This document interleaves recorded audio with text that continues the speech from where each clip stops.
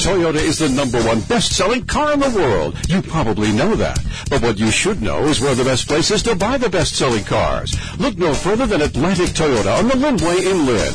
Atlantic Toyota in Lynn has the largest selection at the lowest prices. With a friendly and knowledgeable staff, Atlantic Toyota in Lynn can get you into the right Toyota right now.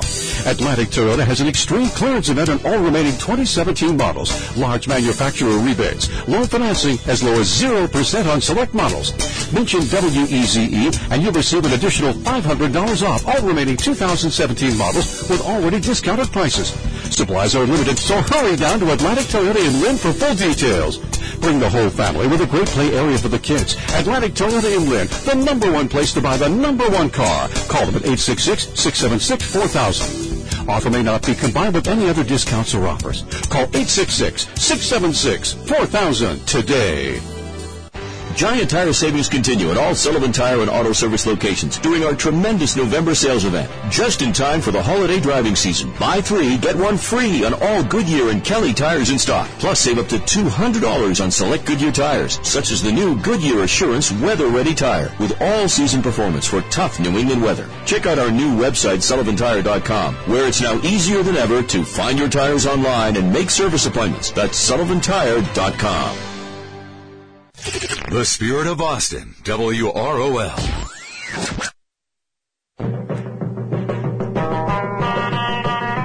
It's time for the Car Doctor on AM 950 WROL. Got a car question? Call us at 617-770-3030. That's 617-770-3030. Now, here's the Car Doctor, John Paul, on AM 950 WROL, the Spirit of Boston. And good Saturday morning, everyone, and welcome to another edition of the Car Doctor program on AM 950 WROL, the Spirit of Boston, or maybe you listen on Sunday night on AM 1260 WBIX. My name is John Paul, the Car Doctor, here to help you with your car problems on this Saturday morning.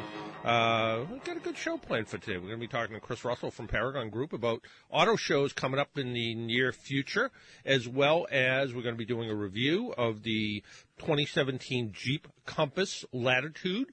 Got a little interesting automotive news out there. Don't know if you were watching. I don't even know if two things I don't know about this morning. Whether I was in the Globe this morning, because on my way to work, I was all confused. There was a detour. They detoured me around in circles and back and forth, and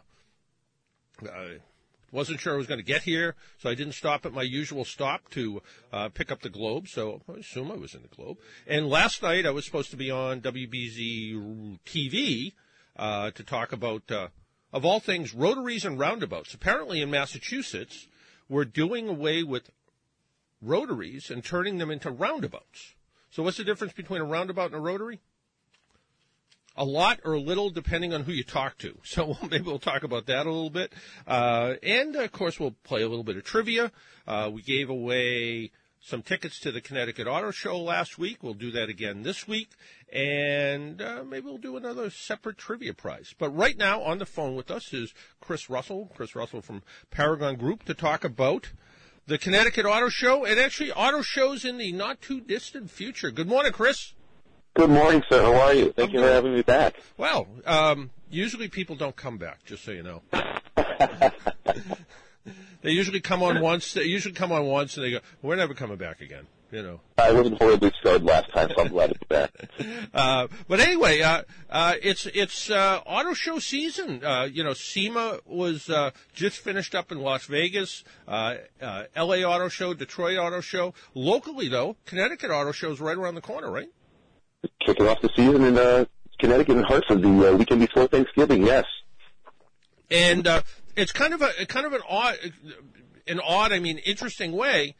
You guys have sort of the early electric there, and you have the latest model electric as well, right? That's the most exciting part of this show for me, is that when the guests come into the show, they will see their great-grandfather's luxury EV, the 1922 Detroit Electric. This is the first luxury vehicle, and it was electric. And this is the vehicle that Henry Ford bought his wife Clara to drive. And what I learned doing the research is that in the 1900s, the electric vehicle was as popular, if not more, than the gas or steam engine. The gas engine was called the explosion engine because of all the combustions. And the electric car was most popular with women because it was easier to get in and turn on, and with doctors because they didn't have to do the shift and the crank and the transmission and all that other stuff. They could just get in and go to their patients. So our guests can see the first luxury EV and then walk through the time machine, the door, and then see a litany of where the future has gone with the technology. It's quite amazing. That's the fact. We've got more than ever before. Yeah, it's sort of interesting, and I kind of still say it, although I'm probably not as accurate. But the turn of the last century, you could buy and you mentioned it, you could buy a car that ran on gasoline, you could buy a car that ran on acetylene, you could buy a car that ran on diesel, you could buy an electric car, or I don't know, you could buy one that ran on wood chips, I don't know, something. And today, you can buy a car that runs on 100% batteries, hybrid, half battery motor, half internal combustion gasoline. You can buy a diesel. You can buy, someday a hydrogen car. So it's almost like what happened more than 100 years ago is starting to happen again, where the consumer will be able to go in, check a box, and go, I don't want the gasoline one. I want the gasoline hybrid, or I want the straight electric. And I think the future for people may be that it depends on your driving style, what you need, what you expect out of a car is going to be what propels it. These vehicles are, when I do the research on these vehicles, I have to go to PC Magazine because they're computers just as much as they are automobiles. And doing the research on this current crop of vehicles coming through, the technologies have trickled down to every model now. And it's really important to, when they're talking to the public about the interiors and the cabins. And I was just saying, I see the future as gas stations being replaced with comfort stations and having a very comfortable cabin inside where it's all connected to every vehicle, and you can watch your movies and get your 4G or 5G or whatever the future takes us. And then when you get to if you need to stop at before your destination, you stop and you plug in and you gas up or you charge up or whatever you do, and there are more convenience areas. And then you just continue on. But these vehicles are getting stronger, they're getting lighter, they're getting more powerful. They're starting to collaborate the technologies together, so we're seeing these vehicles can go further, and they're very comfortable to be in as well. So all the future indicates that it's going to be bright if you're into automotive, because you're going to see these vehicles that are technologically sophisticated, they're connected to each other. I mean, some of these advanced safety features and some of these technologies, right now it's very standard to have blind spot monitoring or a real cross traffic alert or front forward collision warning. That's just common. 2 years ago, that was something that you have to pay extra for. Now it's standard. Yeah, you make an absolutely good point. Every once in a while, one of our editors at work says to me, "Hey, can you write a story about what's new and hot in the automotive industry?" And I'm like, what was, and that was it. What was new and hot was rear cross traffic alert, automatic emergency braking. But I'm like, it's not really new anymore because it's been out for 9 months, and we're going to start to see it in every single model of car within the next year or so. So even though it's new and exciting, it's starting to be. It's not just in $100,000 Mercedes Benz. It's in a. It's circulating down. Yeah, I remember. I was a little bit surprised. I got into a Mitsubishi Mirage and it had push button start, and I'm like, wow. And this is in just about the cheapest car you can buy, and it had an accessory that a few years ago you'd only find in some of the most luxurious vehicles. And you're an expert, so you see all the vehicles, you try them all. But to the general public, this might be the first time they actually have access to understand what it means to be an automated vehicle. They may think that automation means that it drives itself. That's not what it means. And this is a chance for them to actually sit in the cabins, in the interiors, and try them out and feel them, and they're going to see how nice these vehicles have really become and how comfortable they are. Yeah, that's a real good point, because there was a point in probably the last 15 years or so, the materials got a little bit thin, I think, and now all of a sudden you're getting into cars. And I remember, I think I made a little bit of news by just a throwaway line one time that I was in a pickup truck and I flipped down the sun visor and it had a lighted vanity mirror in it. I said, who would have expected a lighted vanity mirror in a pickup truck? But now we're seeing all of these like you said, very comfortable accessories that are in everything from economy cars to sport utility vehicles to pickup trucks to the finest sedans on the market. The new Ford EcoSport, base price $20,000. It's gadget friendly. It's got USB ports. It's got 12-volt outlets. It's got for the front and back seats. It's got 30 storage pockets, pins and hooks of all different sizes. It's got Sync 3 software and an 8-inch touchscreen. And it seems like all these vehicles now have these really sophisticated touchscreens for their interface. And that's the exciting part as well, because everyone's starting to incorporate the GPS. Never mind connecting your cell phone and your music, but now it's helping you with the traffic, and it's helping you with all the different aspects of your commute or your drive. Right, it is. The technology is amazing. And what's great about an auto show, and you kind of touched on it lightly, is you go in. It's essentially one ticket, and it's a whole bunch of cars to sit in and touch. And where I always thought, maybe the people at the booth don't know everything about the car. I've found that the people at the booths are amazingly well read on the vehicles that they're presenting. Those are really well-trained product specialists who go through weeks of training, and I try to stump them every so often. It's hard. Yeah. And also an iPad at their fingertips, too, just in case you ask a really hard question or something obscure. But they're trained professionals there to inform you, not to sell you, to inform you on the vehicle. And that's key, because there's no pressure. Now it's a matter of you can ask a question that you may not want to ask in a dealership. And I find them to be nice people as well. Yeah, they're great people to talk to, and especially the ones that go kind of from show to show. They're so proficient in what they have, and they're not going to try to sell you a car. They're going to try to inform you, let you know about it, and then you're going to know what you need to know, and then you can go to a dealer and go buy the car if you want. We've also got a couple of other showcases. We've got a supercar showcase with some Ferraris and a Lamborghini. And there's one particular very rare 2017 Ferrari TDF. And my understanding is that's a $500,000 vehicle. So I'm excited to see that up close. Are you going to take it home one night? Or?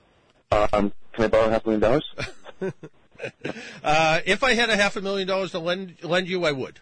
But I don't. Also, Garage, which is new this year, and that's Connecticut Custom Car. They've got a showcase they put together of Cobras and Camaros they've restored. And people can see those vehicles as well up close. That's going to be a real treat. Those are from the 1969 era. And finally, people can also enter for a chance to win a year's worth of gas from Citgo, the Tri-Clean gasoline. So that's something else that's new to the show. Wow. And if they want to go online, it's ctautoshow.com. You'll save time. You won't have to go to the box office. And you'll also save $2. Your ticket price is only $10 that way. Military, if they bring their active retired ID, military ID, they go to the box office. The show's free for them. Wow. And finally, on Friday, Senior Day, only $8 for seniors. How old do you have to be? How old do you have to be a senior? 65 or older. Good. I'm not there yet.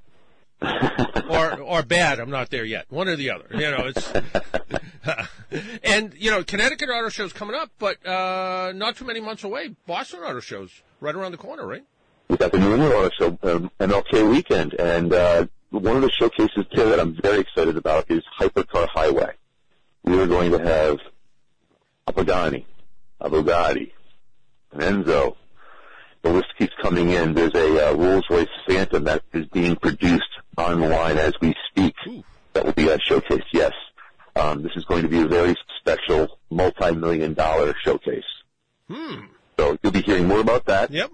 Yeah, we'll have you back. Don't worry. And, so the New England show is going to be fantastic, but Connecticut is all lined up to have a successful show, and it's only 3 days. So buy your tickets now at ctautoshow.com, or call in at the right time and win on the Car Doctor. Absolutely. Hey, Chris, always a pleasure. Thank you, sir. See you soon. All right. Take care. Bye-bye. Take care. It was Chris Russell from Paragon Group. We are going to be giving away some tickets to the Connecticut Auto Show, but right now, why don't we take a break? Pay some bills. My name's John Paul. This is the Car Doctor program. If you want to give us a call, the phone number is 617-770-3030, 617-770-3030. Phone lines are wide open just for you. We'll be right back.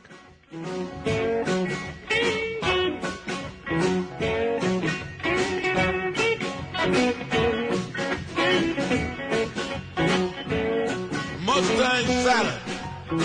Just bought a brand new GTO. Mustang Saturn.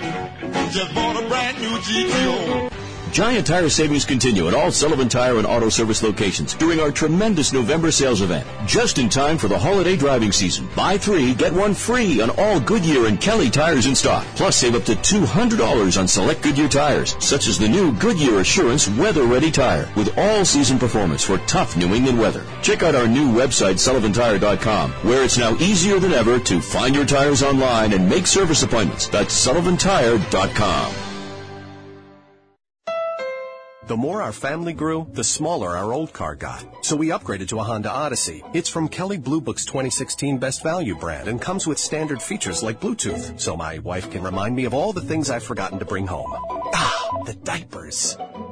Go to www.HondaCarsOfBoston.com or 100 Broadway, Route 99 in Everett, Mass. Call 617-276-1179. Based on 2016 brand image awards from Kelley Blue Book, visit KBB.com for information. See dealer for financing details. And now, today's Pathway Minute with Dr. Robert Jeffress. Over and over, we'll see in Luke's Gospel that the mark of a true disciple, a follower of Christ, is someone who loves other people unconditionally. Somebody whose life is marked by continual prayer, who persists in spite of suffering, who refuses to be attached to material things in this world. Jesus said there are going to be many people who are going to be surprised on the judgment day when they're going to be denied entrance into the kingdom of God. Jesus said they will cry out, "Lord, Lord, how could you not allow me in?" And Jesus says in Luke 6:46, "And why do you call me Lord, Lord, if you do not do what I say?" Dr. Robert Jeffress is heard Monday through Friday on your station. To learn more, go to ptv.org. If you're listening right now, you must like us. This is John Paul, the Car Doctor, heard every Saturday from 8:30 to 10 a.m. Join our fan club and let us thank you for listening to us by giving you special offers. Find out what they are by joining today at WROLradio.com. AM 950 WROL Boston, home of the Irish Hit Parade, Saturdays 10 a.m. to 7 p.m. A service of Salem Media Group. Come and be affirmed of the strength the good Lord has given all women at Woman Strong. This year's Woman Strong Conference takes place November 18th from 9 a.m. to 3 p.m. at Crossroads Worship Center, 241 Broad Street, Weymouth. And this year's keynote speaker will be the Reverend Jackie Stroddock, an amazing woman. I started to feel a fire burn all the filth and all the sin and all the pain and all the loneliness. And I felt like I was new. I felt like I was newly created. I felt pure. I felt clean. I felt decent and good. And I knew that the Lord Jesus Christ had touched my life. Women are encouraged to bring their daughters, nieces, age 13 and up for this compelling Woman Strong event. Lunch will be served. Woman Strong, November 18th, 9 a.m. to 3 p.m., Crossroads Worship Center, 241 Broad Street, Weymouth. RSVP at Eventbrite, linked at WROLradio.com. You're listening to The Car Doctor.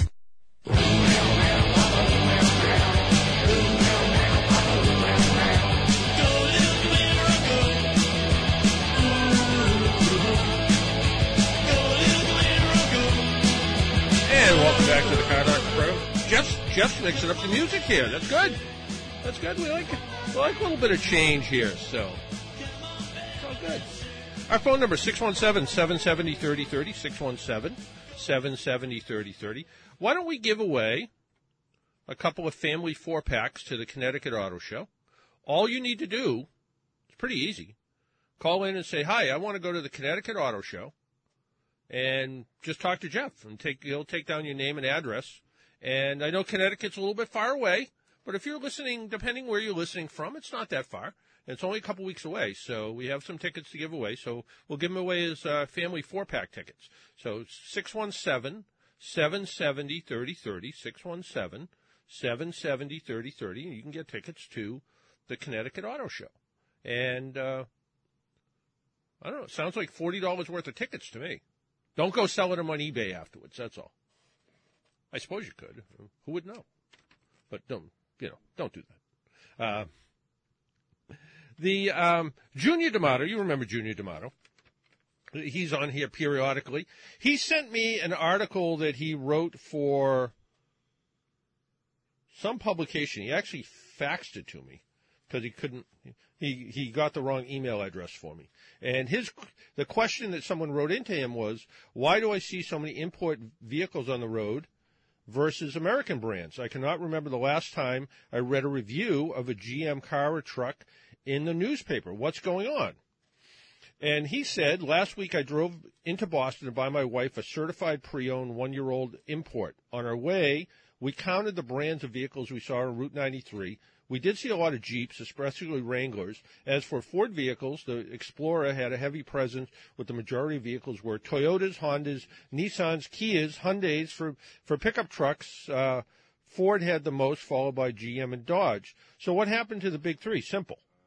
And this is Junior talking. The white-collar, big paid executives made too much money and didn't care about the buyers. I had a personal experience with poor quality vehicles and no support from the zone office. This goes back to my very first car.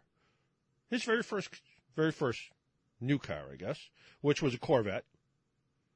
My very first new car was not a Corvette.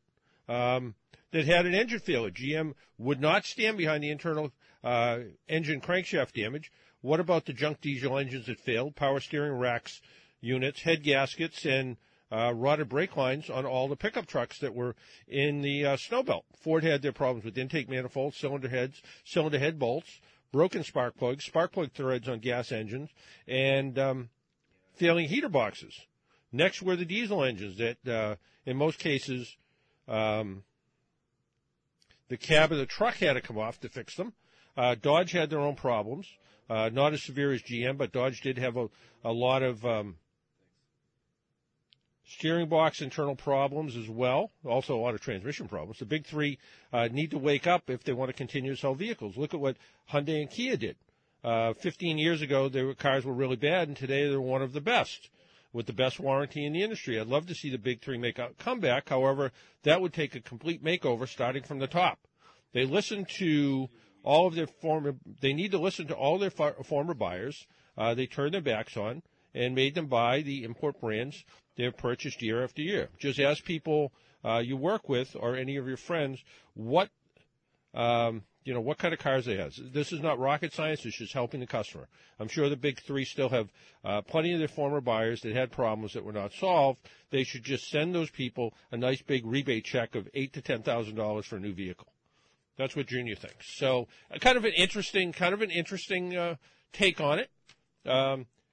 Junior's been writing and broadcasting and talking about cars for a long time, and he has his opinions. I remember John White, the original, one of the first auto writers at the Boston Globe.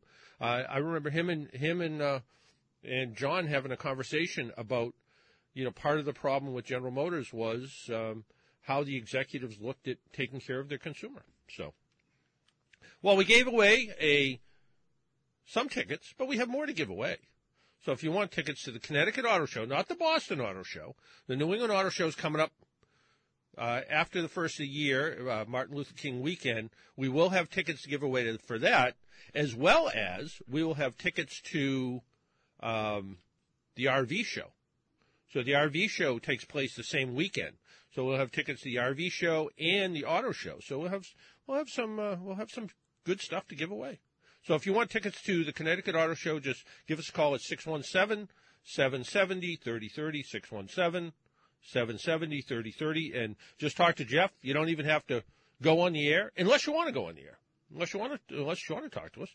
I'd like to have you talk to us. I want to talk about the car that got me here today, which was the 2017 Jeep Compass Latitude Edition.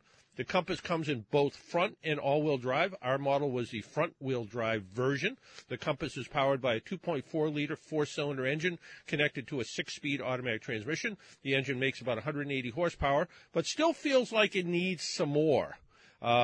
It does feel a little lacking in the horsepower category sometimes. The ride and handling are dramatically improved over previous version. Bumps in the road are taken with ease. Overall handling, both around town and out on the highway, is much improved over previous models, but still not quite as good as some of the best compact SUVs. And the Compass is a compact SUV, not a subcompact. That would be the Renegade. It's sort of competitive with a RAV4 or a Honda CR-V. Think that kind of category. I would also expect the all-wheel drive version of the Compass to be a very competent off-road vehicle for both New England winters and some mild off-roading. And, I don't think it's anything you want to take on the Rubicon Trail. The interior of the Compass is pretty comfortable and supportive, although I'd like to see a little bit more thigh support on the seats. Quality of the materials is actually very good. It looks like they may have raided the Grand Cherokee bin when they were looking for some quality of materials.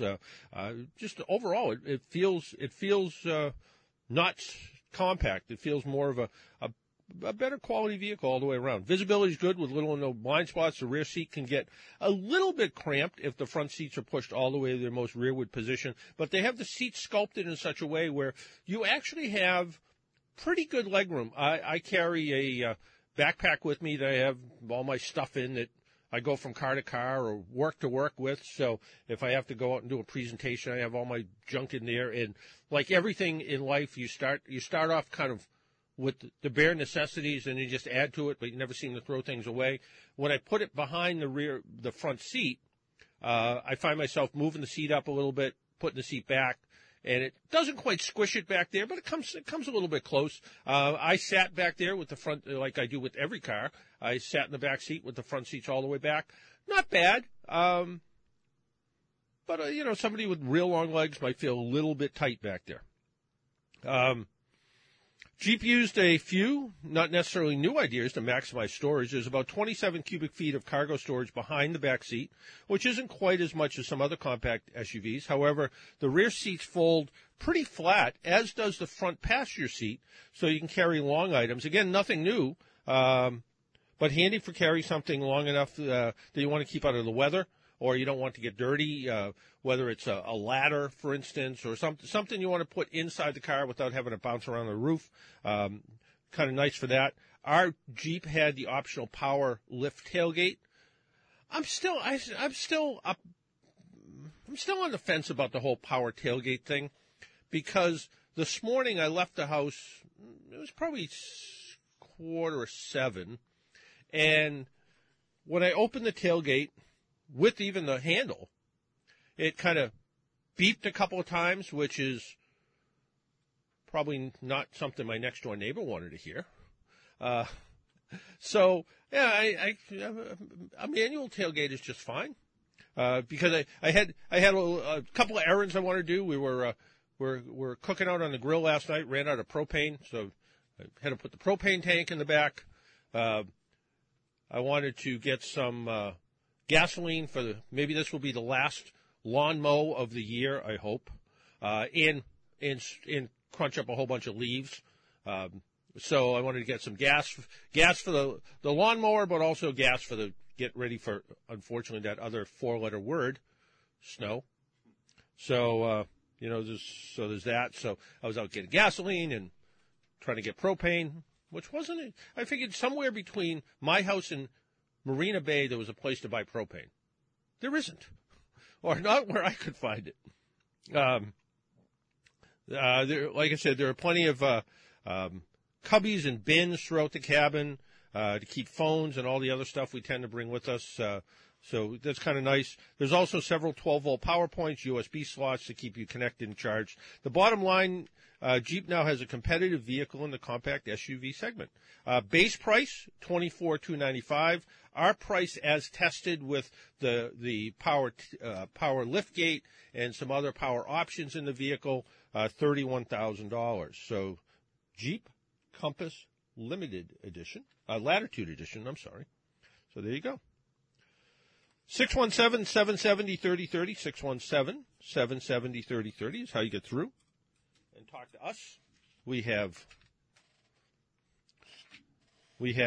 plenty of things to talk about, but I'd like to talk to you. Remember, you're listening on WROL in Boston. BMW is calling back about 1.4 million cars to address one or two issues that could cause them to, well, catch fire. I hate it when that happens. Even in this case, it's even when they're not being operated. So the larger recall involves 740,000 six-cylinder versions of the company's 1 Series, 3 Series, 5 Series, X3, X5, Z4 models sold between 2007 and 2011. So if you own a 1 Series, 3 Series, 5 Series, X3, X5, or Z4 with the six-cylinder engine in it, in those vehicles, the positive crankcase ventilation valve's heater can overheat, melt, and ignite. BMW dealers will replace the heater with an updated unit. Specific models under the recall are 2007 to 2011 328i, 328xi, and 328i xDrive. 2007 to 11 525, 525xi, 528xi, and 530i. 2007 to 11 X3 and the xDrive 3.0i. 07 to 11 X5 with the 3-liter, or 3.0 is what they call it. 07 to 11 Z4. So if you have the little sports car, or if you happen to have a 2008 to 2011 128, well, you might want to get that fixed, because the way they describe it, according to the NHTSA bulletin, the National Highway Traffic Safety Administration bulletin, is they're not aware of any injuries related to the faulty valve heater, but the government says the cars pose a fire risk even when they're not being driven. So I hate that. I hate it when the car can catch fire when it's not being driven. The second recall covers 673,000 examples of the brand's 3 Series lineup built between 06 and 07. In those cars, electrical wiring for the climate control system can overheat, melt the electrical connectors. 4 injuries have been traced to the wiring, which NHTSA says can also catch fire, even when the vehicle's ignition is off. So I guess the bottom line is, if you own one of these BMWs, my suggestion would be, don't park it in the garage. So some of those you want to have taken care of. And that even includes the 335 diesel version. BMW says it will begin notifying owners of the affected vehicles soon, and the dealers will start replacing faulty parts beginning in 2 months. Not quite 2 months. December 18th. So a month and 5 weeks from now. So, our phone number is 617-770-3030, 617-770-3030. Let's talk to Paul. Hello. Hello, Paul. Yeah, good morning, John. Good morning. Quick question. I have a 2011 Ford Explorer, which is turning 100,000 miles this week. Okay. I scheduled a 100,000-mile checkup with a AAA certified repair shop that's I've always found to be reliable and reasonable. But I'm trying to find, I have kind of a two-part question.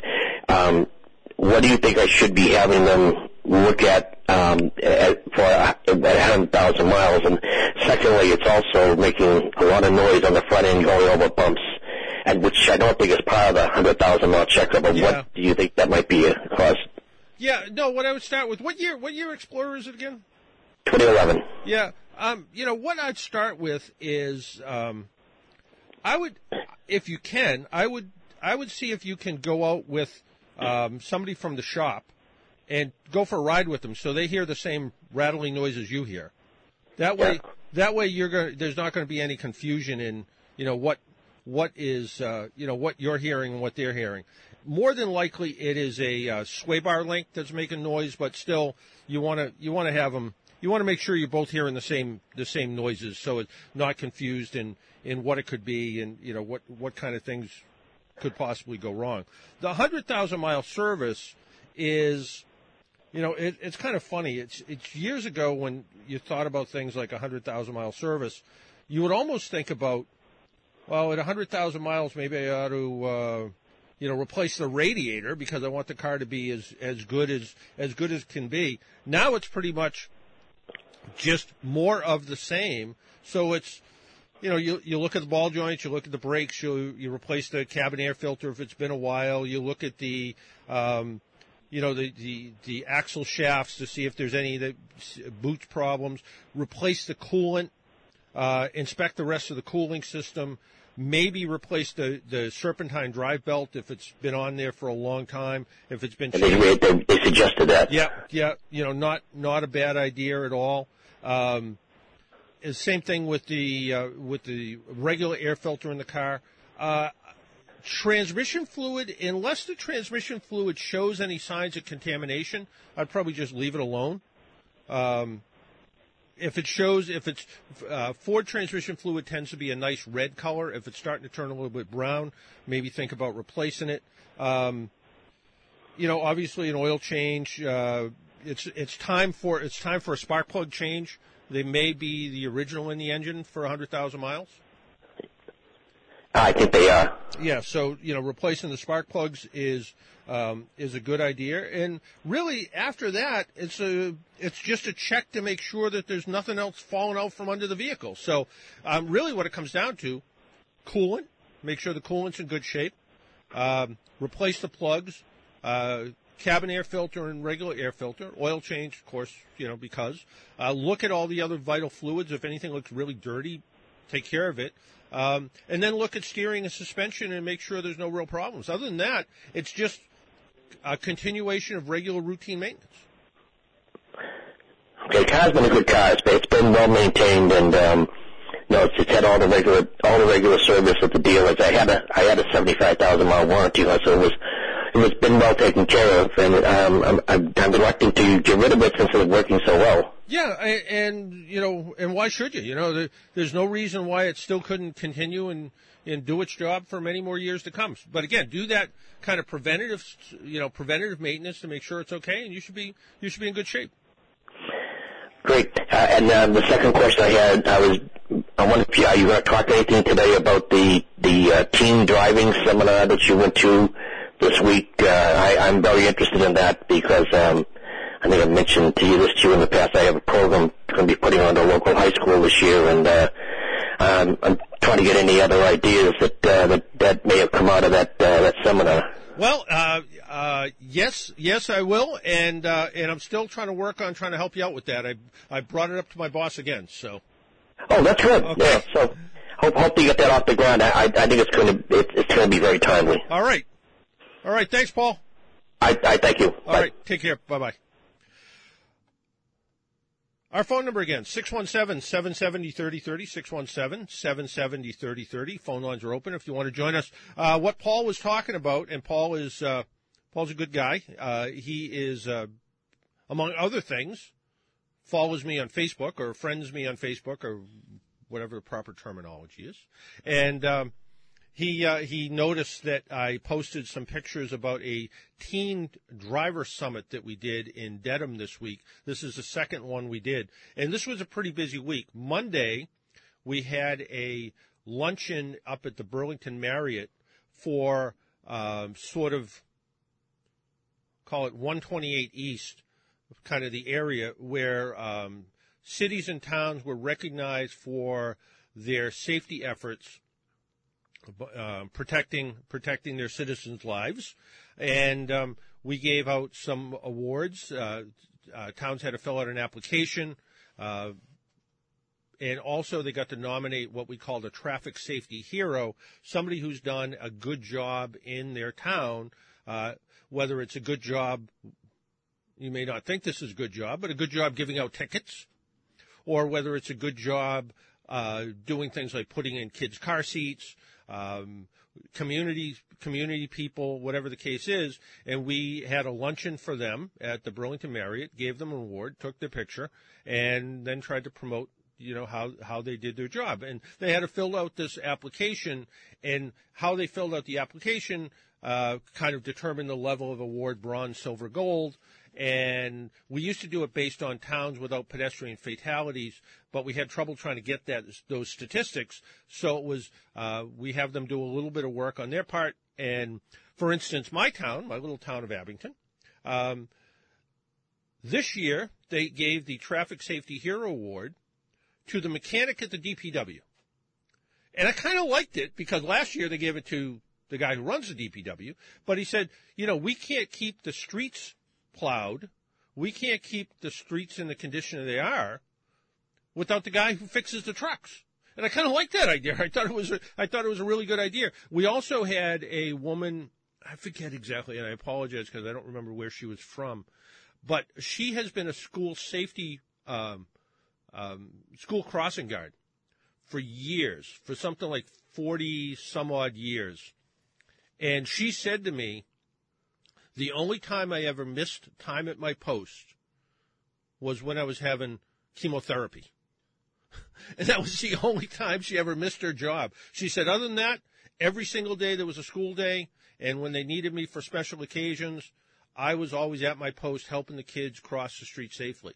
So you talk to these people that are that dedicated and do that kind of job, it's always a good thing. So we had that one in Burlington, and then Thursday we had one in Rhode Island to do sort of the same thing, to recognize the traffic safety heroes and the cities and towns down there, as well as the cities and towns that didn't have pedestrian fatalities, because Rhode Island being a little bit smaller state with only 39 cities and towns, it's a little easier for someone to keep track of if a pedestrian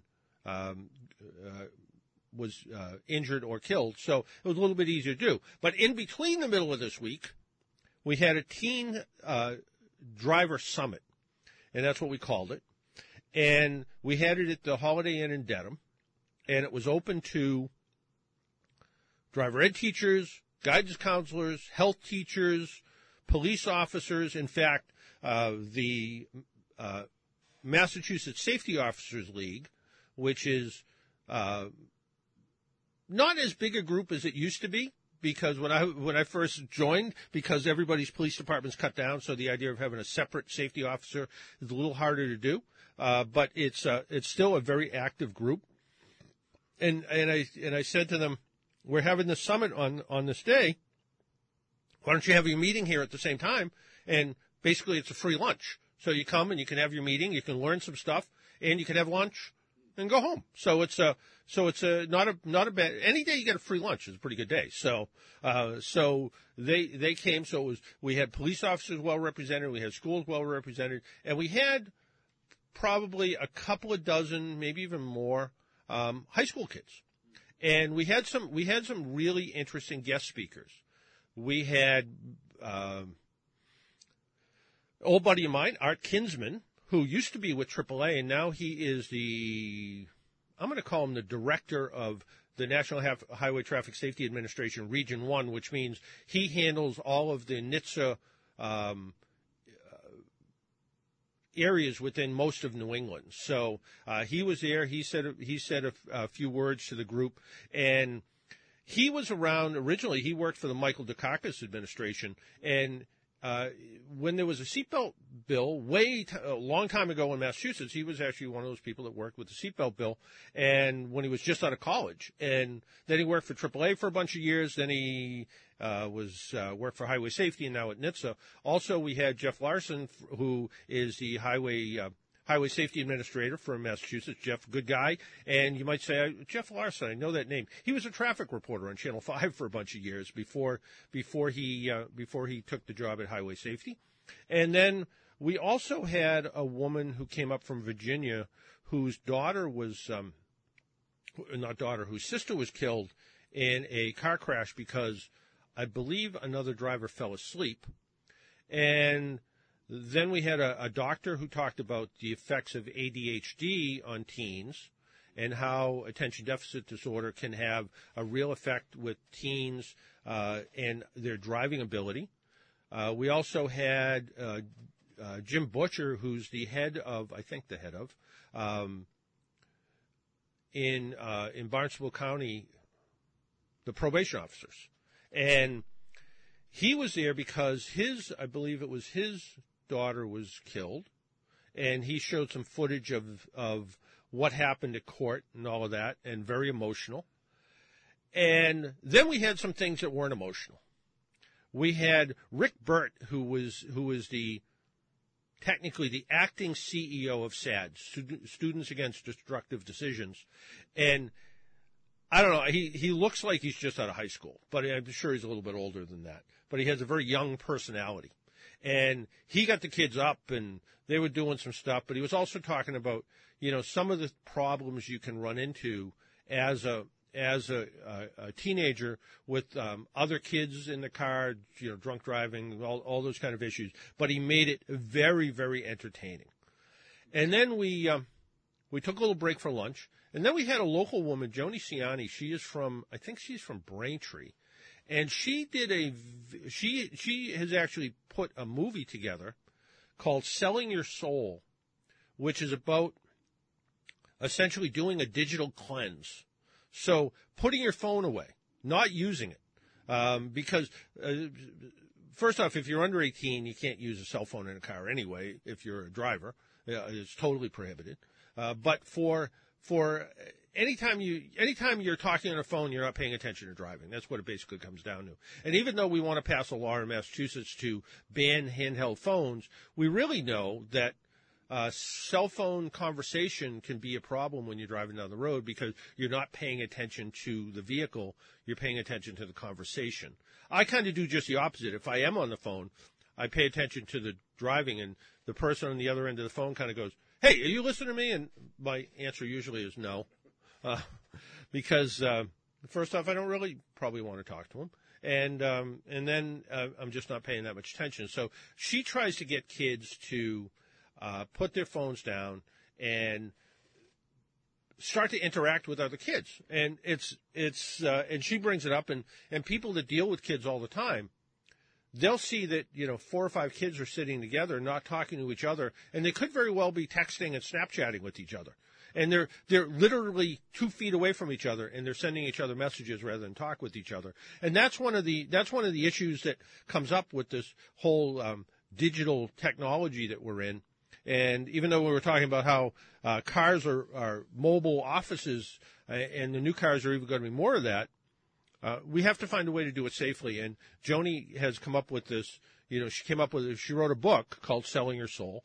And then she also put a movie together called Selling Your Soul.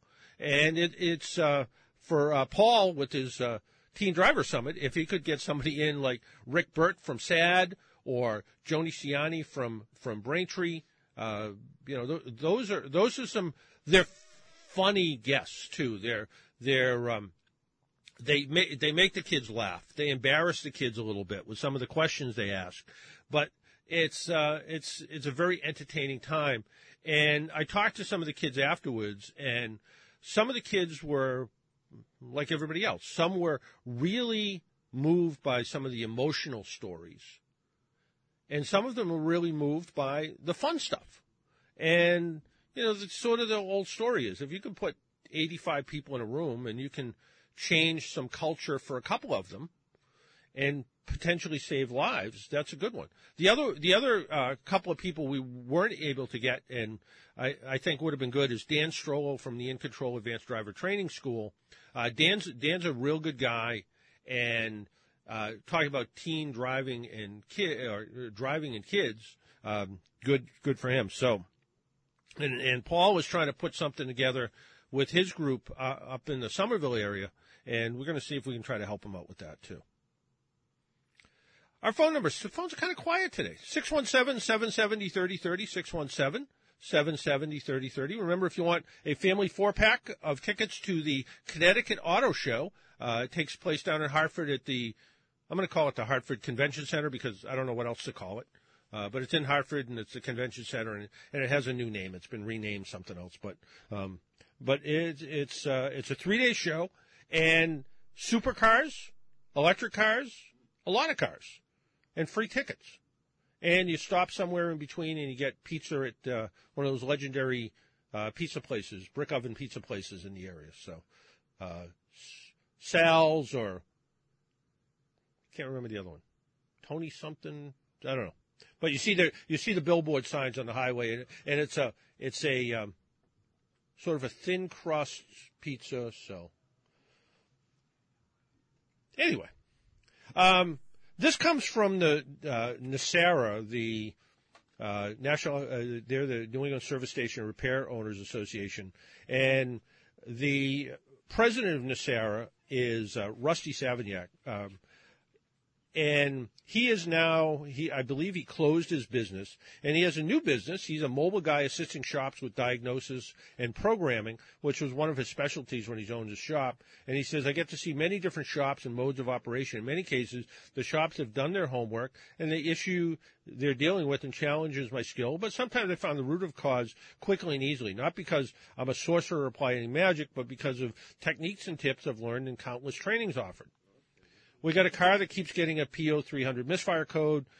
We tuned it up, did a fuel system cleaning a few weeks ago, cleared the codes, let it go. It came back. Tech found misfire codes on cylinder 4. He says it's got a rough idle. He tried swapping the coil and injector, sprayed some carb cleaner around, looking for possible vacuum leak. Still not fixed. Can you come and look at it?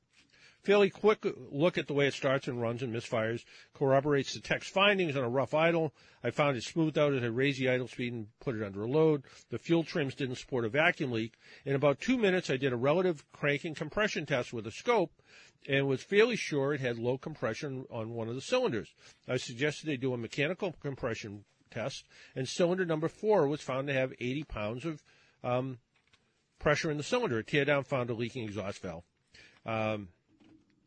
As simple, this sounds simple, relative compression cranking tests.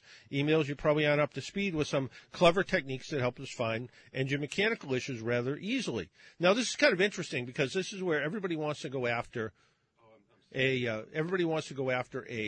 computer problem when, in fact, there still is mechanical problems. He says, I've got a 05 Yukon XL with a charging system problem that we can't find. It'll stop charging from time to time. The headlights will dim. The HVAC blower slows down. When this happens, we find the voltage under 12 volts. We put 2 alternators in, tried another battery, made sure the serpentine belt isn't slipping. My tech says it might need a PCM. Can you come and look at it? A quick look, and he found that the truck has a generator battery control module, which regulates the alternator output based on system loads. A few quick circuit tests and grabbing a multimeter showed the module was dropping alternator control intermittently. The module was replaced, and he went back to program it. See yourself in one of those, perhaps. Most newer vehicles have some module control of the charging system to prolong battery life, minimizing alternator load and thereby increasing fuel economy. This shop could have programmed the module itself with a J2534 device and a $55 short-term subscription to GM service programming system. Same thing, we got a Focus with a battery issue. They thought it needed a battery because the customer said it would go dead overnight. They installed a new battery, no answers. My tech thinks it's parasitic drain on a little under 1 amp, so he set up a multimeter and began pulling fuses to isolate the circuit. But when he removes and replaces some of the fuses, the car wakes up, and he has to wait 45 minutes to do more testing. The customer is getting irritated. Things are taking up so long, and it's also taking up space in the shop. I told him to open all the doors and hood and latch all of the latches and see what happened. He arrived and accessed the fuel box. In just minutes, they found a small voltage drop across a fuse that powered the cluster. They pulled and unplugged the cluster, and the battery draw went down to a normal 15 milliamps. A little research showed a TSB for this issue that, of all things, caused for cleaning of mold from the printed circuits around the cluster and applying some dielectric compound that's fixed the car. So, sometimes they're easy, sometimes they're not, but either way, they're worth taking a look at. Let's take a call. Let's talk to John. Good morning, John. Yeah, hi, John. How are you, sir? Yeah, we got good. How about for now? And just wanted to give a call and talk about Tesla Model 3 and what's going on in Tesla through the grapevine, though. I'm talking. All right, I'm not a stockholder. I know someone that is a stockholder, and he just went out to California, and the meeting was either canceled or postponed for a while because the prototype, big electric truck, he's trying to get into trucks, held at the port coming from China, the prototype. Mm-hmm. The ports are unionized, and they're doing everything they can to hold it up, and he couldn't get the truck at the meeting, and they're really raking him through the coals for not being unionized. I think they get paid about $40 an hour. And he made a mistake, he was saying, by not going to Alabama, setting his plant up because, kind of spoiled out in California, they want to give him $100 an hour. And he couldn't get the truck in for the meeting, and the Model 3, he said, they're hand building them pretty much 3 or 4 a day. The problem is the production equipment, the robotics coming, I'll say the Michigan companies, I'm not going to name any companies, the Michigan companies who are unionized along with the unions and the ports in Canada, some of the equipment, they're holding the assembly equipment and the production of that equipment up. So therefore, he can't produce the Model 3. They're doing everything they can to rake him through the coals. And they want to see him be successful. That's 400,000 customers they're not going to have. And at least they want to catch up technology-wise with electric vehicles. So they don't want to see him have a Model 3. They don't want to see him have a truck, an electric truck, van, which he's planning to do, a big electric truck he's trying to do. Yeah, I saw a picture of the electric tractor on a flatbed.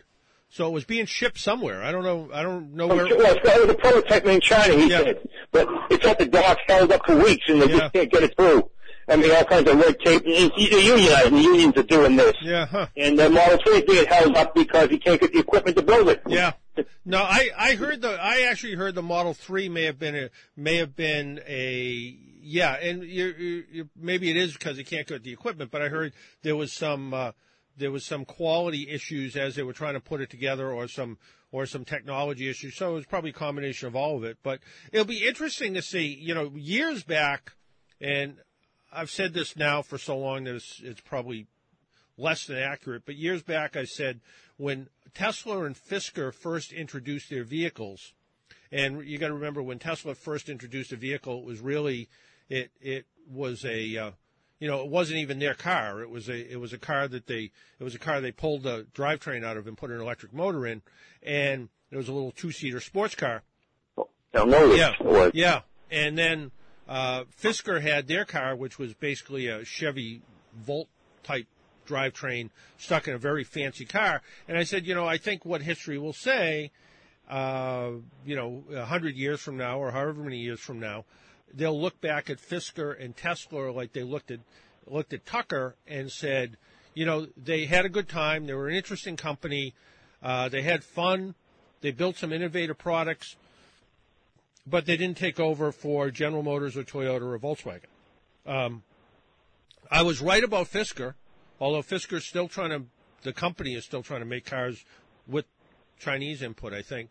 I think a Chinese company bought that, Yeah, and Tesla, I mean, Tesla's got plenty of money, so it's not like there's an issue with Tesla and financial, but it is always interesting when you look at businesses and how they have to compete with other businesses. If you look back in history, and we've had a few automotive historians on over the years, they look back at a lot of the original car companies. Most of them all went bankrupt.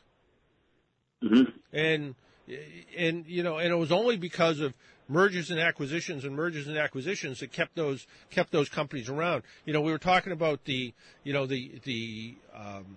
luxury electric vehicle is going to be on display at the Connecticut Auto Show, and how that was a true luxury car of the time, and it was a car that Henry Ford bought for his wife so she could drive it. But where's the Detroit Electric Car Company today? It doesn't exist. And you look at a lot of those car companies, most of them ended in some form of bankruptcy, although the owners still lived a pretty good life. So it's not like you have to feel bad for anybody. But most of them didn't end that well. So who knows what's going to... Well, in the 40s and 50s, until the 60s, there was no interest in electric vehicles until environmental, and then the gas priced 70s. So that's why the electric pretty much died. Oh, yeah. Gas 10 cents, 15 cents, 20 cents a gallon, Yeah, and the same thing, and we're going to let you go, but the same thing we also saw was the electric cars of the 20s really weren't a lot different than the electric cars of the 60s. They did about the same thing. They went about 50 miles between charges and did, 35 or 40 miles an hour, and that's about all they did. Hey, good conversation, John. Okay. Thanks for calling. That's what Tesla heard through the grapevine. Yep. Hey, we always like rumors. All good. Let's go over to Mike. Hey, Mike. Michael. Yes, good morning, John. Good morning. Good morning, John. How are you? Good, sir. Thank you. Question about automatic high beam systems. Okay. I have one on my car, and I was wondering if you could share maybe any of your experiences. I brought it to the dealer. Basically, you turn the headlights on, and you get the icon on the dash, the upside-down incandescent bulb. Yep. Then on the dashboard, you push the button for the automatic high beam, and the sideways-looking light with the word auto comes on in green, and then you push the stalk forward in the high beam, and that activates the system. Okay. You're going along, and for no apparent reason, the green auto icon goes out. at which point you would expect the high beams to come on because you're in a dark road and that kind of thing. And then for no other reason, it will come back on and start to work. So the gentleman that I was working with at the dealer gave me this green sheet and said, there's the parameters, and it talks about 21 miles per hour for it to come on, and then 27 to go off. He gave me the sheet, and I'm sure he looked at me like I have three heads. But this thing is going off at 40 miles an hour when you're on a road that's dark, no lights. And I was wondering, is it normal operation for the auto headlight icon to go off on the dashboard by itself and then come on by itself? You don't touch the switches or anything. It just happens. Have you had any experience that's supposed to be a normal operation? I think it is, but I got to tell you, every time I get in a car that has automatic high beams, the first thing I do is shut them off.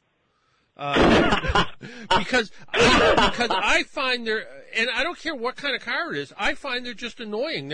They're never on high beam when I want them to be, and they don't seem to react as quick as I want them to react when I see somebody else coming the other way.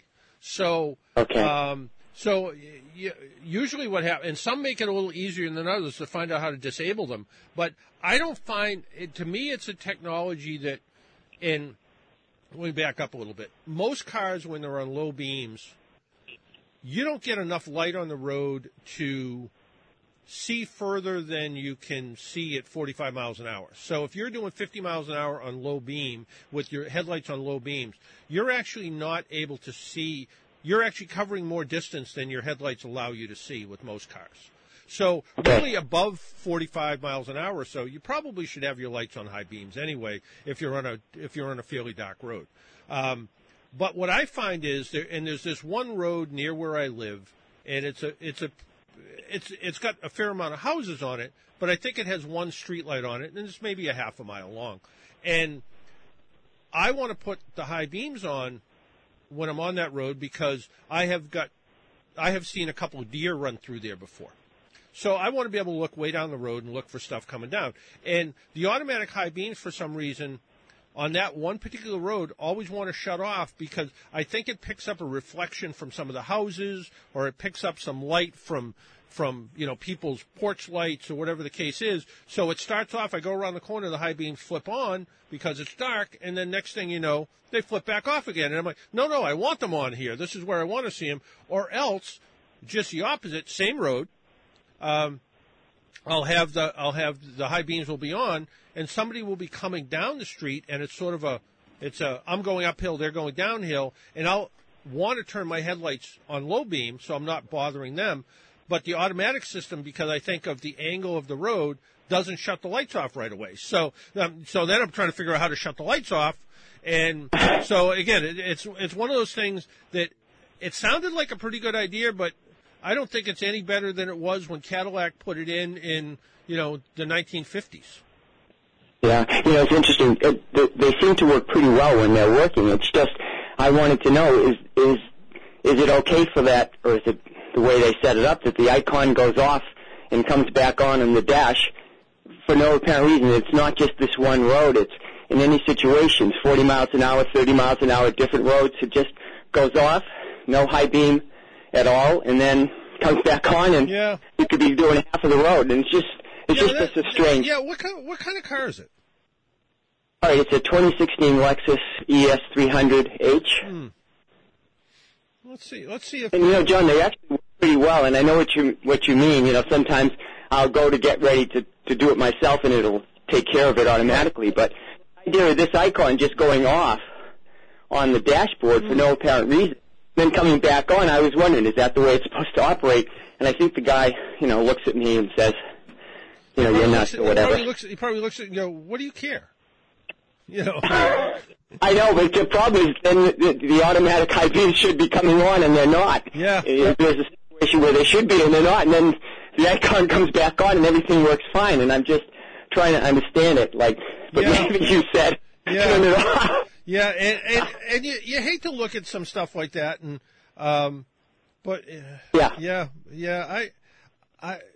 it probably, where he had a fact sheet all prepared for it, probably something to that there's some issues, and it probably has to do with there's an ambient light sensor. It's one of those things that it's hard to really recognize exactly what it could be, but I would at this point kind of write it off as that's probably the way it's supposed to act, and why that icon goes off after a certain period of time, who knows, and they probably actually don't have an answer either. It doesn't look like, and now they have a lot more late model information than I do, but it doesn't look like any kind of technical service bulletin that would describe, some sort of an issue that I can find right now, at least anyway. So, I think at this point, you just kind of keep an eye on it and see what's going on, and see if there's some sort of, at some point, maybe they will come up with a computer reflash or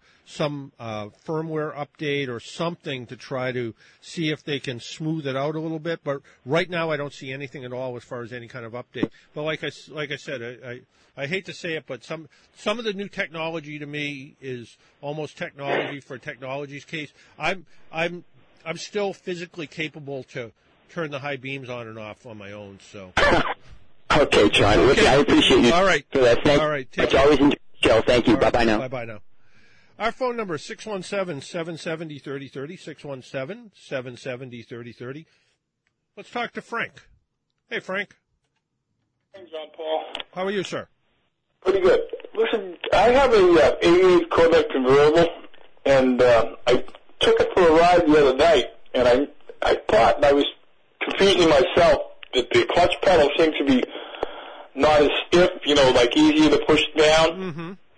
And sure enough, I took it as I went for the ride there. I couldn't start shifting it. It started to disengage the clutch, what I'm saying?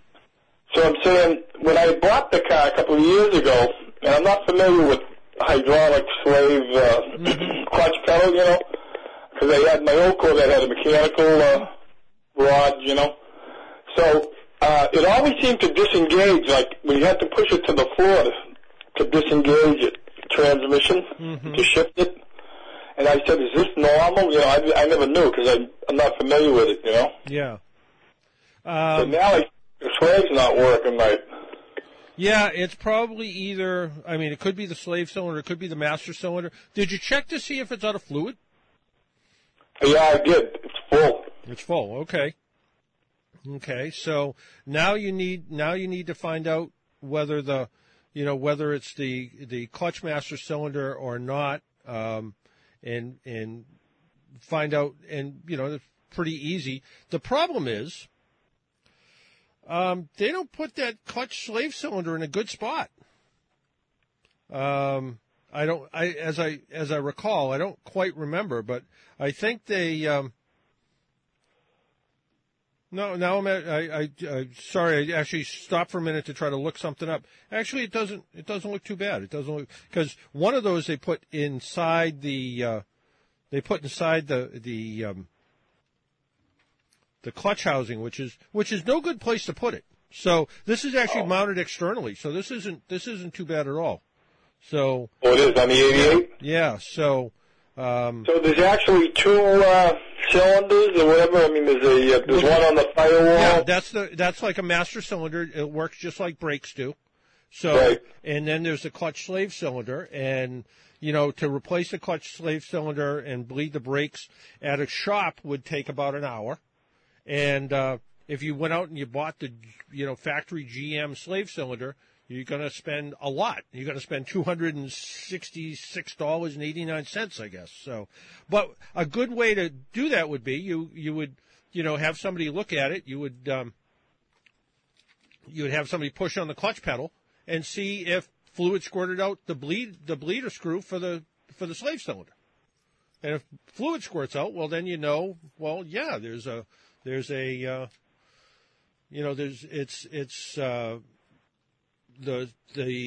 master cylinder is doing its job, but the slave cylinder isn't. So then you just replace the slave cylinder, bleed it off, and you should be good to go. So that's a good way to test it. It's just there's a bleeder on the. Yeah, there's a bleeder right on it. So you would and you for whatever reason, how long does this sit between you driving it? Usually few weeks. Few weeks. Yeah. I mean, it's also, it's old enough. It's old enough now. Where how old is 88 to 2017? It's pretty old, right? Yeah, 28 years old. So it's also, the clutch, both either the slave cylinder seals or the master cylinder seals could have started to dry up over time. You may find that just some fresh brake fluid and bleeding off the clutch system may bring it back to life, at least temporarily. So. Yeah, there's no adjustment go on. No, there's a little tiny adjustment for just to take some looseness out of it, but it's just a small threaded rod, so there's not much to it for adjustment. So, I mean, if you had to replace the clutch slave cylinder and the clutch master cylinder together, you're probably going to spend close to $600 for all factory parts. But again, it's not a huge amount of labor either. It's not. I was worried that like I said, some of these they buried the clutch slave cylinder inside the bell housing, and in that case, all of a sudden you're sort of stuck because you're you got to pull the transmission and the clutch out. Right. Yeah. So that'd be a nice... yours is an easier one. Oh, that's good. I do put it away for the winter and stuff, but I usually start it like every week or two. Okay. And so I use the clutch pedal then. Yeah. Here's a little tip for you. Don't do that. Don't start it every week or two, because all you're doing then is you're just diluting the oil. Start it if you want to start it at all. Start it like every 4 to 6 weeks and let it run for like 30 minutes. And then kind of exercise the transmission a little bit, shift it in between gears. But just starting it every week or so, all you're doing is really just starting it up. And when it starts up, it runs a little bit rich. The gas ends up in the oil, and then you end up with contaminated oil. Yeah. So better off waiting longer between startups. Yeah. And I had a car that I put away for the winter one time, and all I wanted to do was go out and start it up to see if it was okay, and that was actually not the thing you want to do. You're much better off just putting it away, and if you really want to get fancy, you can fog the engine or put oil in the cylinders or whatever the case is, but you're really better off just leaving it alone and going back and looking at it. Or if you do find a nice winter day, start it up and actually go take it for a good 60-minute ride so it warms up. Then bring it back, clean it, wash it, and put it away till the next nice day. Yeah, because I usually start it and I let it run to operating temperature. Yeah. I shut it. Yeah, but doing that every week is actually not as good. You think you're doing the right thing, but you're not really. Right, I got you. Okay. Okay, thank you very much, John Paul. Okay, take care, Frank.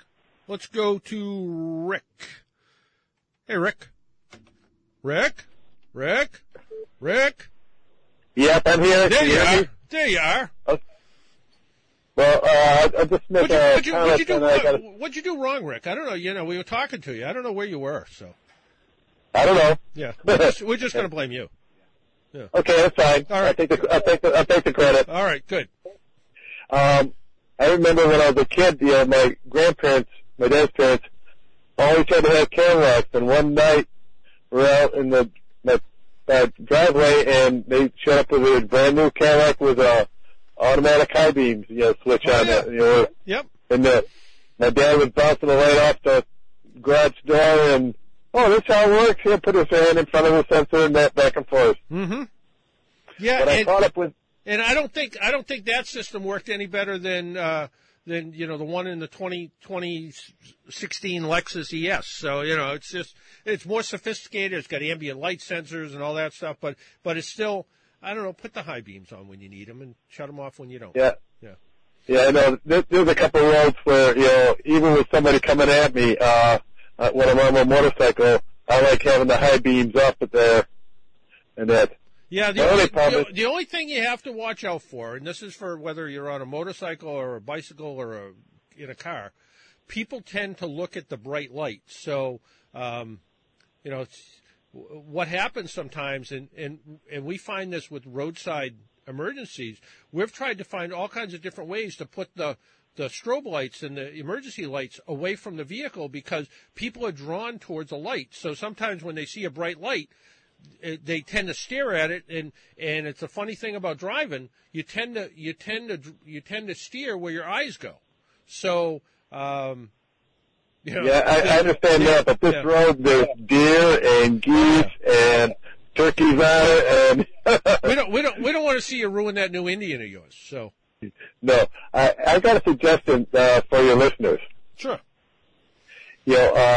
Thanksgiving's coming up. If you got a really good, mechanic, stop off at Dunkin' Donuts or Subway or something like that, and pick up a $10 or $15, $20 gift certificate, and just gift your mechanic with it. They'll appreciate it. Hey, don't buy him a turkey sub. Because Thanksgiving's coming up. So he'll have enough. Or and I don't want to be sexist. He or she will have enough turkey. So, but yeah, I always, whenever and I shouldn't say this because I didn't do it last time. But whenever I bring my car in for an inspection, or whenever I very seldomly bring my car anywhere, but when I do, I usually bring a dozen donuts with me, or when I go into Junior's to get my car inspected, I usually say to them, you still drinking tea with 2 tea bags and milk and Splendor or whatever else he puts in it, and anybody else in the shop want some coffee or something, just so they know you recognize them. The other thing I always try to do is I always try to bring them a clean car. Uh-huh. Yeah. Yeah, I remember being in working in a garage, and now granted this was a lifetime ago, but some cars you get into and there was every fast food wrapper that they ever had a burger from was still in the back seat, or banana peels. Or once, and the woman warned me about it. She said, I'm a scientist, and if you go into the trunk, there is a dehydrated cat. And I said, excuse me? And she said, well, yeah, and it was kind of like a Crayovac cat. So, and I was like, oh. But just the idea of, just the idea that don't leave that home. Leave that home that day. You didn't need to see that. Or oh, by the way, my pet snake is in there. You don't want your pet snake in the car when I'm working on it. It's just I don't want to see it. They probably don't want to see me. So yeah. So I always say to people, bring your especially if it's a new garage that you haven't been to before, bring them a clean car, because if you bring them a clean car, they're going to think that you keep your car perfect all the time, and they're going to try to give it back to you as perfect as they can. So, they're going to think the more you take care of your car, the more they're going to try to take care of it too. And I hate to say it, but sometimes it's your car shows up and it looks like it's a mess, and they may not put as much effort into it as they should. But good idea. I think it's a good idea that everybody should kind of get recognized for the work that they do, or a little thank you sometimes, and can't hurt, right? Well, you respect competent people. It's okay to, I know this guy, stay away from him. Tell your friends that. But it's also, it's a good thing to, I know this guy. You can go to him. He's good. Yeah. No, I agree with you. Rick, always words of wisdom from you. Well, I don't know about that, John, but that's always nice to talk to you. All right. Have a good day. All right. Take care, Rick. Bye-bye. Why don't we take another break, pay some bills? I think we have some bills to pay, or something like that. Remember, our program is brought to you in part by Atlantic Toyota. Atlantic Toyota up on the Linway in Lynn, where you can see the all-new 2018 Toyota Camry. We'll be right back. Well, the other day I went out my rig to some Saturday tracks that I heard was big. My rig is a big old Cadillac towing a big double-A that is jet black. That thing on behind is so gloss and clean, and all the sandbaggers know it's really a scream. They all... Giant tire savings continue at all Sullivan Tire and Auto Service locations during our tremendous November sales event. Just in time for the holiday driving season. Buy 3, get 1 free on all Goodyear and Kelly tires in stock. Plus, save up to $200 on select Goodyear tires, such as the new Goodyear Assurance Weather Ready tire with all-season performance for tough New England weather. Check out our new website, SullivanTire.com, where it's now easier than ever to find your tires online and make service appointments. That's SullivanTire.com. Toyota is the #1 best-selling car in the world. You probably know that. But what you should know is where the best place is to buy the best-selling cars. Look no further than Atlantic Toyota on the Lindway in Lynn. Atlantic Toyota in Lynn has the largest selection at the lowest prices with a friendly and knowledgeable staff. Atlantic Toyota in Lynn can get you into the right Toyota right now. Atlantic Toyota has an extreme clearance event on all remaining 2017 models, large manufacturer rebates, low financing as low as 0% on select models. Mention WEZE and you'll receive an additional $500 off all remaining 2017 models with already discounted prices. Supplies are limited, so hurry down to Atlantic Toyota in Lynn for full details. Bring the whole family with a great play area for the kids. Atlantic Toyota in Lynn, the #1 place to buy the #1 car. Call them at 866-676-4000. Offer may not be combined with any other discounts or offers. Call 866-676-4000 today.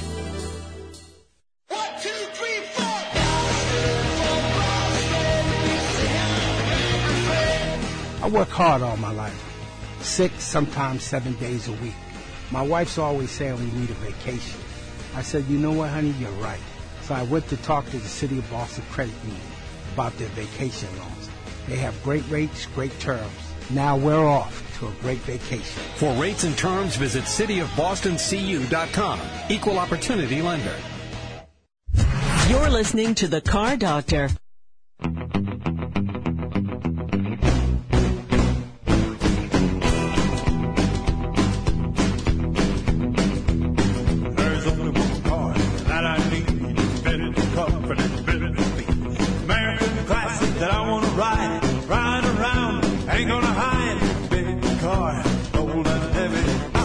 Ride a 56 Chevy. I like it.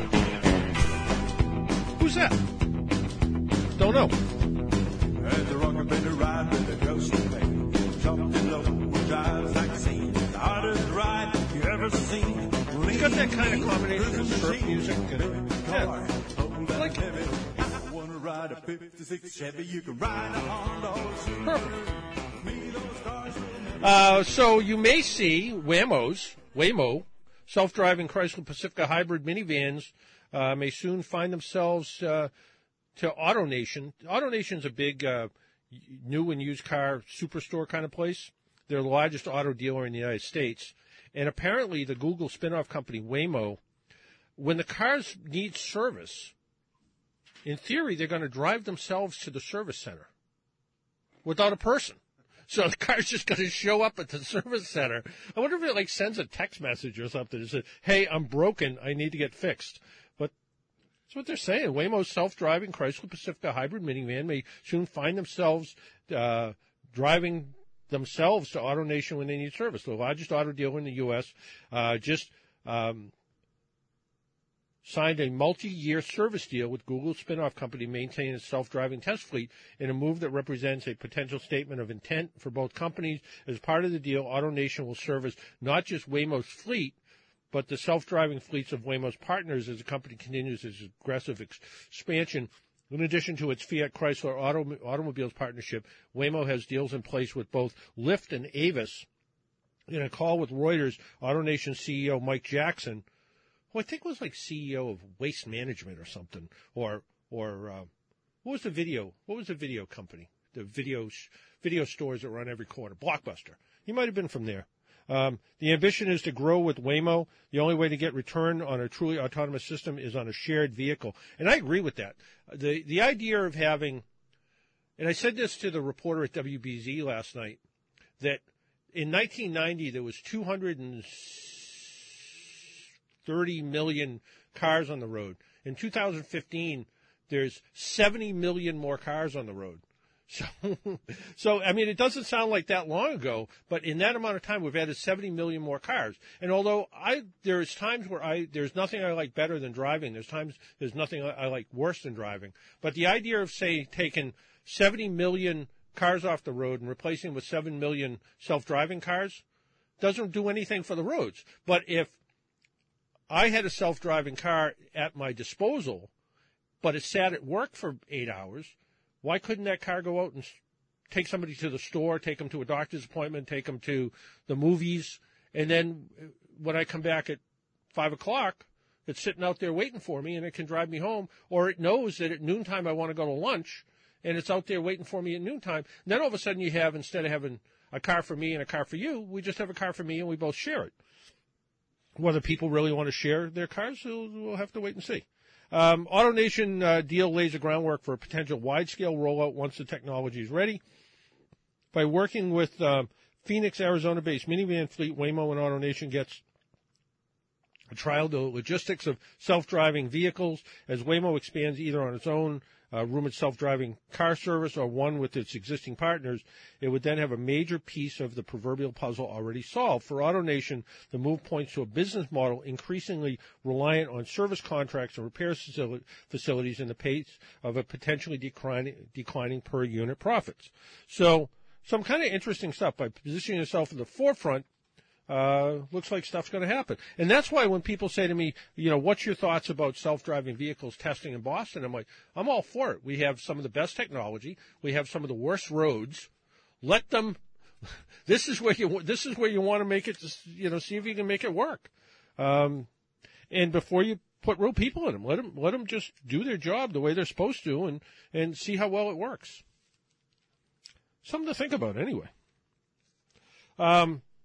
Finally, if you want to buy a 2017 diesel Ram, you can finally get one. It's taken a couple of months, but the eco-diesel-powered 2017 diesel Ram has begun to show up on dealership lots for the first time since the federal government accused Fiat Chrysler of not disclosing software that changed the vehicle's emission, but through FCA received official clearance that they can begin selling the 2017 Ram 1500s and Grand Cherokees powered by the 3-liter eco-diesel.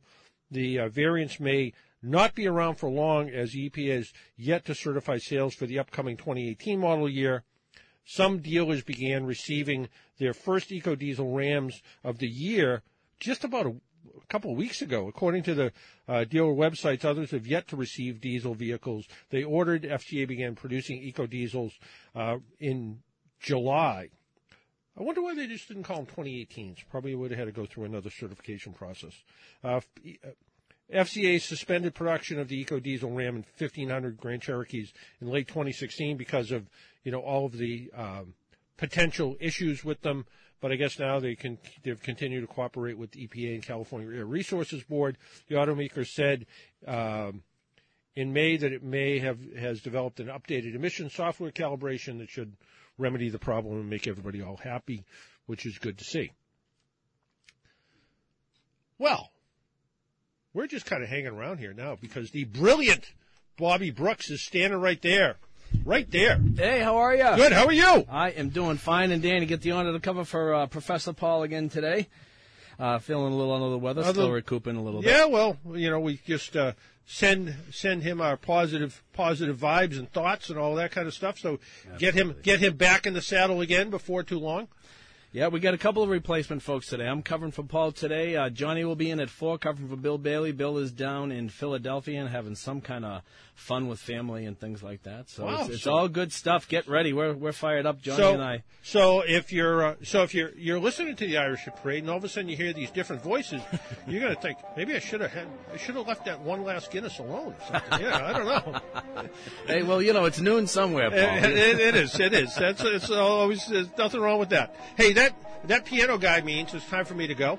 So the very best in Irish music. Giddy up. Absolutely, with the brilliant Bobby Brooks. Yeah, B3 is what he calls me. He's out of his mind, that Costello. It's all good, though. I know. Yeah, but I got to steal my lines from somewhere. It's all good. So until next week, make sure you wear your seatbelt, drive safely, and be good to your car. Talk to you all next week. Bye-bye.